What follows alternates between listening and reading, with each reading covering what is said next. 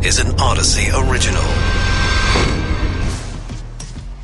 This is KNX In Depth. I'm Chris Sedens. And I'm Rob Archer, in for Charles Feldman. The fentanyl crisis across the country and right here in Southern California is reaching a breaking point. Officials in LA County will announce next hour a working group to address fentanyl overdoses. We go in depth as parents worry if their kids will be the next fall victim to this addictive and deadly substance. KNX also hosting a town hall later today on the fentanyl crisis. We'll explain more about that in a bit. The U.S. moving on to the World Cup, defeating Iran 1-0 in a match that just ended, but this match was about more than just a game. China is trying to squash protests as anger around the country builds over COVID restrictions. The unrest is also delaying production of the iPhone. Well, much of the talk on staying healthy this winter has revolved, of course, around trying to avoid COVID-19. But one doctor says it's not COVID you or your body should be most worried about. We'll go in depth on that. And we'll go in depth later in the show with Santa Claus. Yeah, Santa Claus himself will join us. He's a lot more popular this year as things slowly return to a pre-pandemic normal. I'm going to start with the fentanyl crisis and the action LA County officials are taking. Nicholas Matthews is founder, CEO of Stillwater Behavioral Health in Santa Monica, Puerto Rancho, Montecito.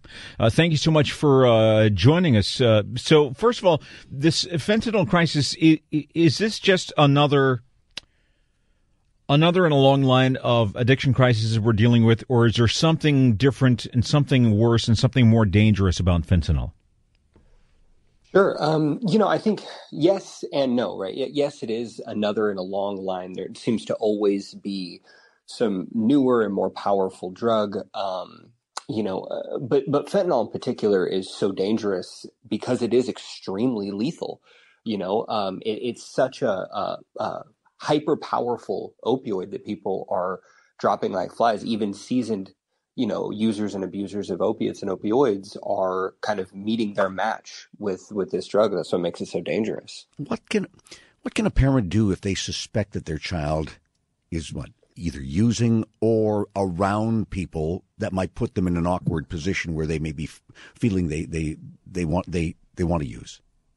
Sure. I'm really glad you asked that question because I really wholeheartedly believe that the solution to this problem lies within the family dynamic. And I think creating an environment and a dialogue that is free of judgment and punishment is a really great first step. I think that we learn as a society that prohibition isn't very effective, right? We make these drugs illegal and people smuggle them in, they do them anyway. And I think that on a smaller scale, prohibition is also ineffective within families. Teenagers are historically oppositionally defiant. And if you tell them not to do something, they want to know why. They're inquisitive. They want to understand. So starting by creating an environment where your kid feels comfortable and safe to talk to you, and they know that they can always pick up the phone when they're in trouble, I think is a really good first place to start. Unfortunately, I think most people, they don't start with fentanyl. It generally is progressive. And I think that if you are paying close attention to who they're hanging out with, who they're around, you can intervene pretty effectively. Is there some hysteria about fentanyl as well? And the reason I ask that question is because I am concerned that, yes, fentanyl is very, very, very dangerous and we have to do something about it. But at the same time, some hysterical claims have been made in the past, and that might serve as a kind of might snap back against some people to hear the hysterical claims and then conclude, well, it's not really that dangerous at all. Sure. I think, the fentanyl crisis is such an interesting thing from my perspective, because as I said, it's sort of the latest in a long line, of new powerful drugs that are killing people. And when it starts to happen on such a broad scale and we have more overdose deaths in a recorded history, it's starting to get attention. I think that people are making, I don't necessarily want to say a mistake, but I think a misguided effort by vilifying fentanyl itself and not necessarily asking the right questions. Fentanyl is the solution, but what we're dealing with is a society that is desperate to medicate. So if fentanyl is the medicine, we need to figure out why they want to medicate. I think that should be the question we ask, not necessarily how do we stop fentanyl from coming in. Yes, obviously we need to do that, But our first priority, I believe, is to clean house and figure out, why are we doing this in the first place? How can we intervene earlier to stop this? What's the government role? Does more need to be done by government at the federal, the state, or the local level? Absolutely. I really think that, we have a responsibility as a society, but from a government standpoint, they need to put emphasis on reducing harm. We have a system now where if you are going down that road, chances are you're arrested, you're punished. And I'm not saying that you shouldn't do that, but I am saying that treatment options need to be available, because we recognize that punishment is not a long-term catalyst for change. And the government, I think, has a responsibility to view this as a public health crisis and provide resources, education, and do everything in their power to reduce harm. Very quickly, because we're running short of time, I wanted to ask you about, is there a good use for fentanyl? And my dad recently passed. He was under pain management towards the end there, and I was told that part of the regimen he was under was fentanyl was included in what was happening to keep him pain-free. So what are the good uses of fentanyl, or is it so bad that we should just do away with it entirely? Well, look, I think, it does what it's supposed to do remarkably well. And the good uses are when people are in chronic pain. And I'm sorry to hear about your father, but when there are cases such as that, where somebody is in such an insurmountable amount of pain, my experience shows that fentanyl is generally reserved for sort of end of life, quality of life care. It's so powerful that there's really no use for it. If you're going to heal and get back on your feet, there are much less powerful, much less addictive ways to manage pain. But, it does do the trick when somebody is really in so much pain that they, can hardly stay awake, kind of a thing. But it is a very extreme solution. Okay. Nicholas, thank you again. That's Nicholas Matthews, founder, CEO of the Stillwater Behavioral Health Group. Right now, though, the U.S. is advancing to the next round of the World Cup thanks to a 1-0 win over Iran in a match that just ended. The match was built up mostly because of the politics surrounding it. Iran very upset over a social media post from the U.S. Soccer Federation. Of course, there have been recent protests in Iran that the Iranian government has said were stirred up by the U.S. Aaron David Miller is a senior fellow at the Carnegie Endowment for International Peace, a former State Department Middle East analyst and CNN Global Affairs analyst. Thank you so much for joining us. So, by all appearances, this is bigger than just a soccer match. So, will the U.S. victory reverberate in the political arena as well in Iran, or will this upset Iran more? Will this cause more problems? I have to say, right now, having watched this and rooting for the U.S. team, I'm reminded of George Orwell's quote, writing about a Russian visiting soccer team to Great Britain in 1945. Orwell said that sports is war minus the shooting. And clearly, in the hyper-nationalist environment of international soccer, with team loyalties, government-sponsored programs, it takes on an added significance. But I have to say, right now, given what's happening in the streets of Tehran, I think just a moment of empathy for an Iranian soccer team that clearly, refused to buy the regime's wholesale propaganda. Whether there were divisions within the team, why they didn't sing the Iranian national anthem and then seemed to mouth it quietly, I think this team is under tremendous pressure. The U.S. is going on. Whether or not we beat the Netherlands, these guys will come home as heroes. The Iranian team is going back to a repressive regime, to a volatile situation where their families have clearly been threatened and pressured.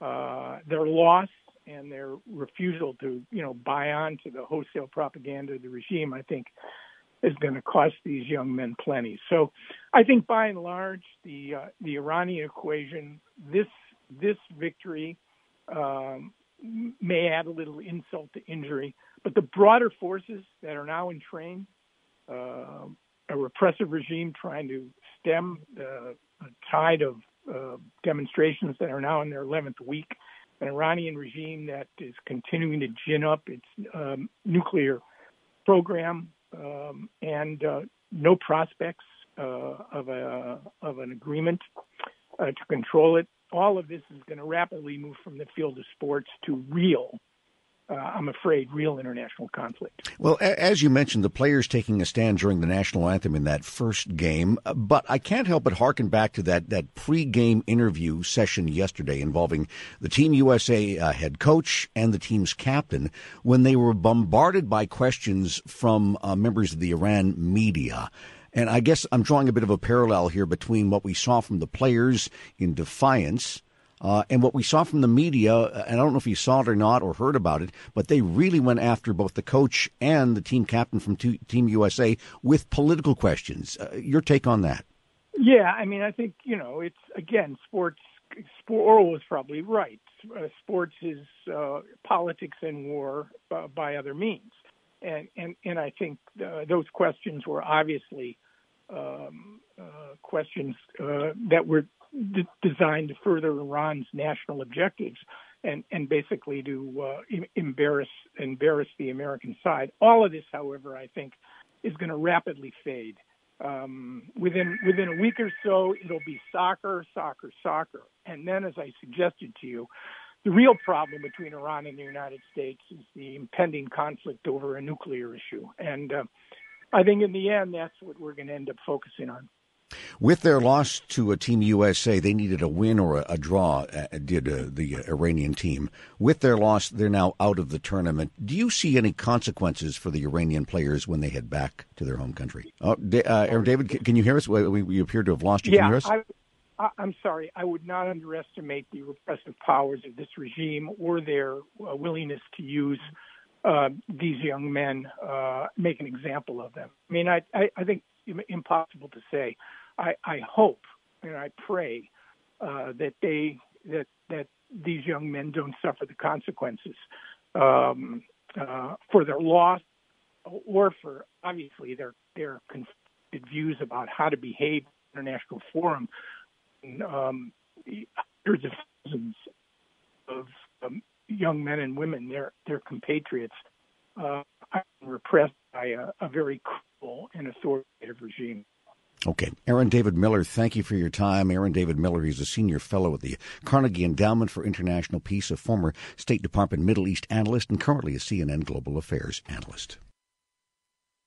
Coming up, out of the flu, RSV, and COVID, which one are you most worried about? Well, if it's COVID, one doctor could have you rethinking that position.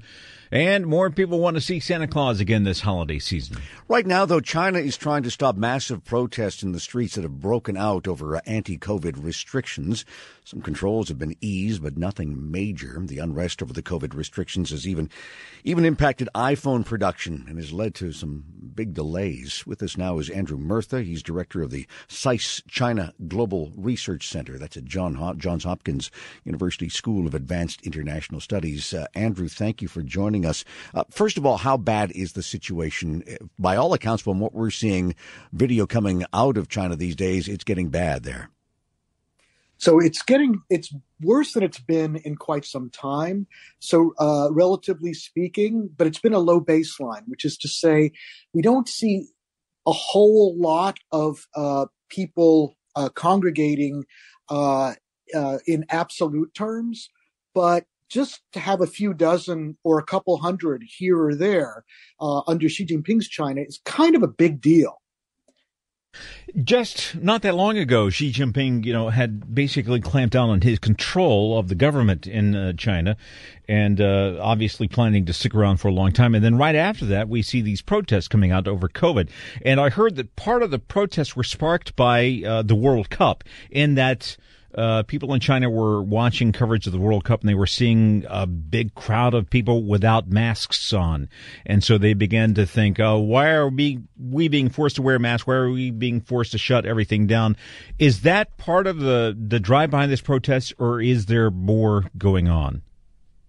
So I think the protests really are a convergence of a number of different things. So the incident that sparked them was a fire in the capital city of the Xinjiang Autonomous Region, Urumqi, where 10 or more people, the official count is 10 people were killed or died in a fire, and in a building that had been quarantined, and supposedly the fire trucks couldn't get close enough because of the COVID restrictions. And so that sparked the protests. But the protests have been simmering for a while.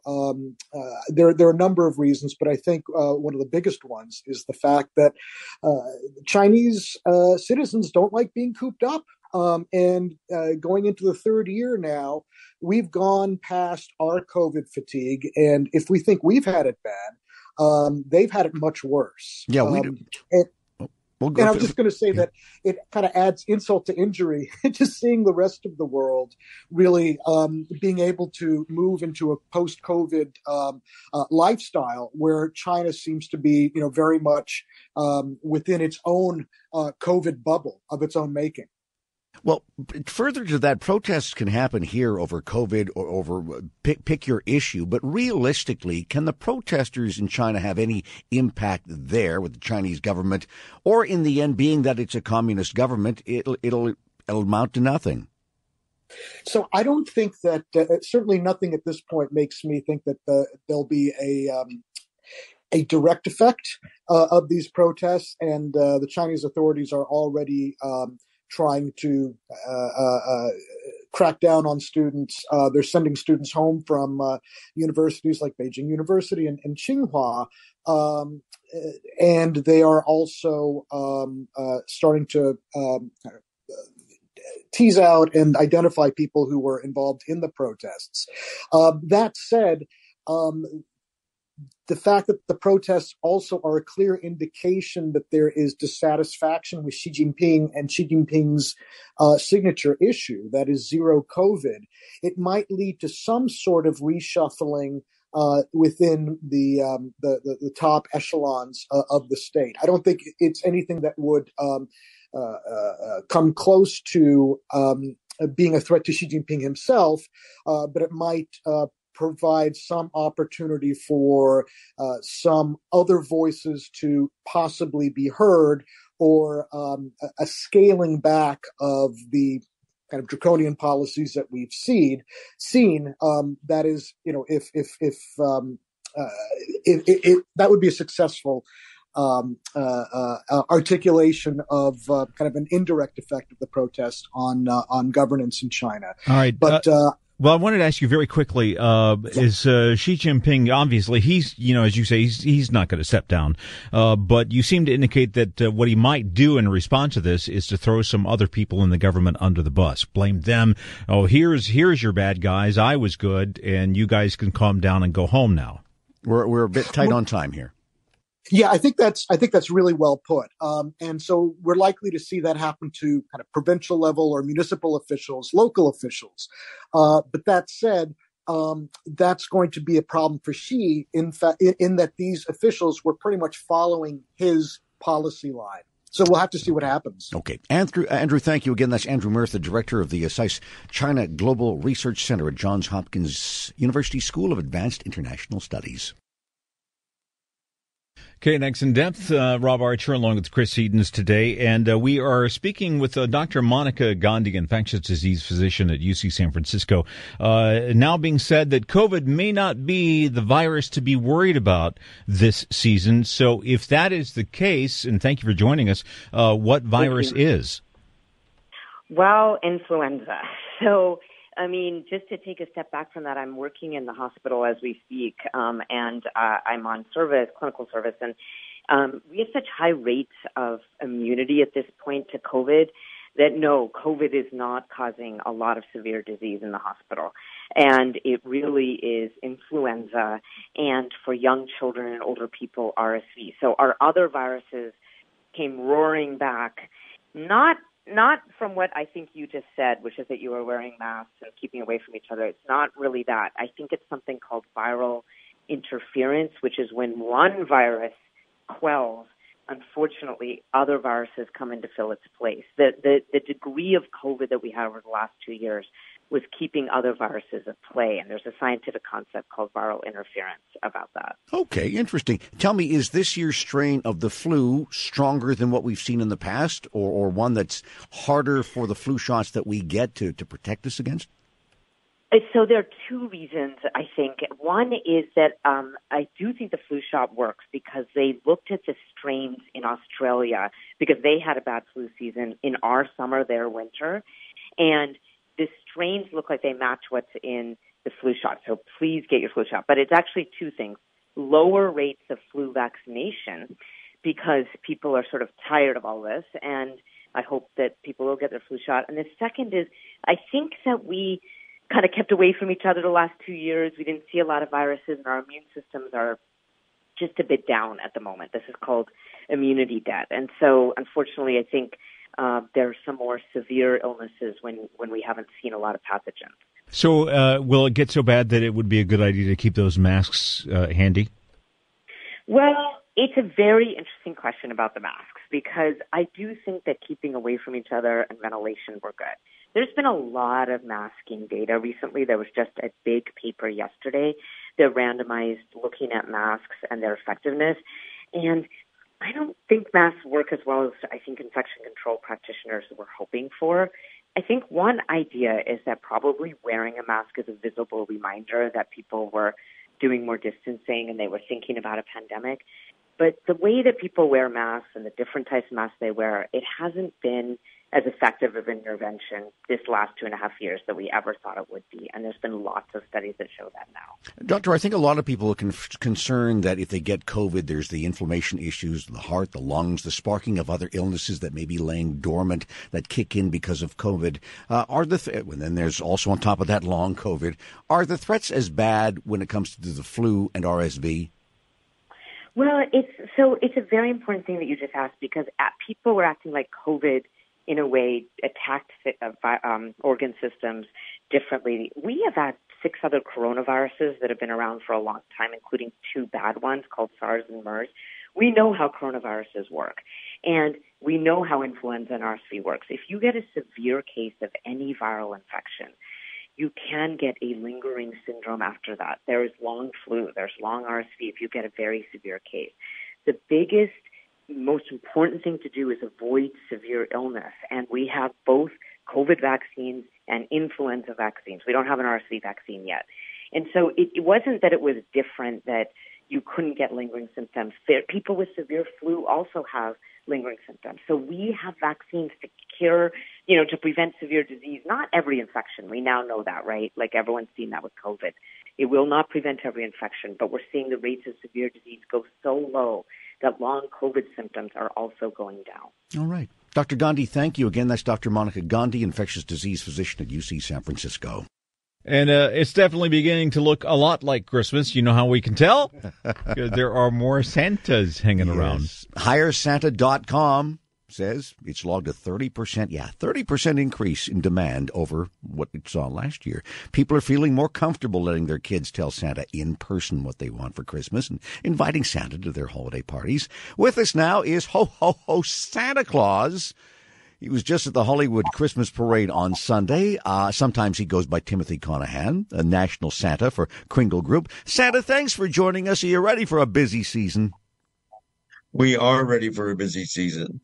Thousands of Santas actually started arriving at various malls and centers just a couple of weeks ago. The majority of them came last week and, of course, Black Friday.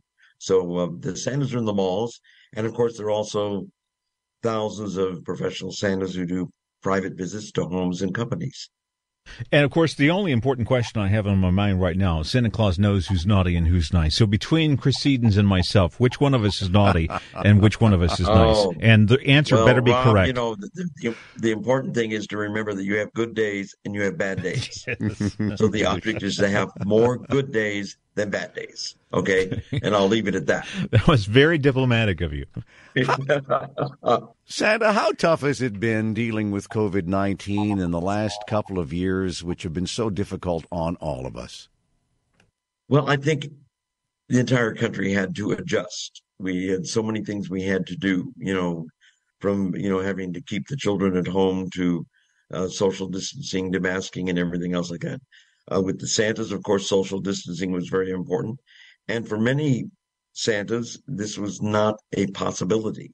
So there was no work. In other words, some shopping centers, some locations, and many families who had private home visits, corporations who had company parties, they all had to pull the plug. So it did stop a lot of the men in red suit from being able to work. I want to get a little bit meta here for a minute because of course you've got the little kids and Santa is magical for them, but there's a Santa Claus magic for older kids and adults as well. What is that Santa magic, and how can it be used to kind of in this season as we come out of COVID and a bruising political season? How can we use that magic to kind of to heal maybe some of the divides between human beings? Well, I think that, the unique thing about Santa Claus and the work of St. Nicholas and the Christmas tide, it's been around for 17 centuries. People like to reach back into the past. They like to reminisce and look at things that they did when they were kids or when they did with their grandparents and stuff. So many families are so happy to be able to step back now and go back to that and to bring a bit of that magic there.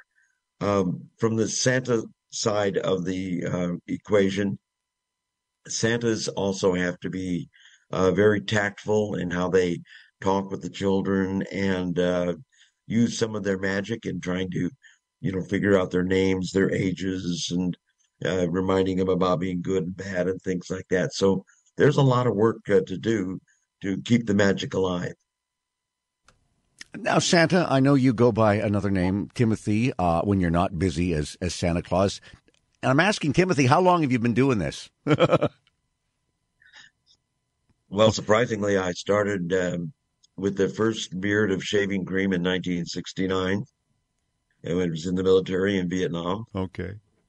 I came home to Southern California and went to work for one of the Bullock's department stores. Christmas came and someone came to me and said, "Can you fill in for a few days?" It turned out to be 3 years I was Santa for one of the Bullock stores. So that started my career. That was 54 years ago. I have been a professional real bearded Santa for over 20 years. Wow. I started a Santa school. I've trained and graduated 4,800 Santas and Mrs. Claus from my school. So it's unique to think that you would finish your regular life in one profession and then all of a sudden move into this new profession and a whole new world. Well, sir, thank you so much for your time, and thank you so much for all you've done for the children around the world. Well, thank you. And, the Santas are trying to be protective this year. We've a lot of us are using Abbott Labs Benex now and trying to just keep ourselves healthy so that the families can enjoy a visit with Santa. Well, wonderful. Enjoy the season. All the best to you, Santa Claus. Thank you. Again, Santa Claus, sometimes known as Timothy Conahan. Yeah, I wouldn't say which one of us is naughty and which one of us is nice. I mean, we get a diplomatic answer, but we didn't get an answer. And Charles Feldman would press him on that. You can bet Charles would. Yeah, he'd be up against the wall. Yeah, we'd be doing a special series on that. For Rob Archer, I'm Chris Seatons. That's KNX In Depth. We're back tomorrow.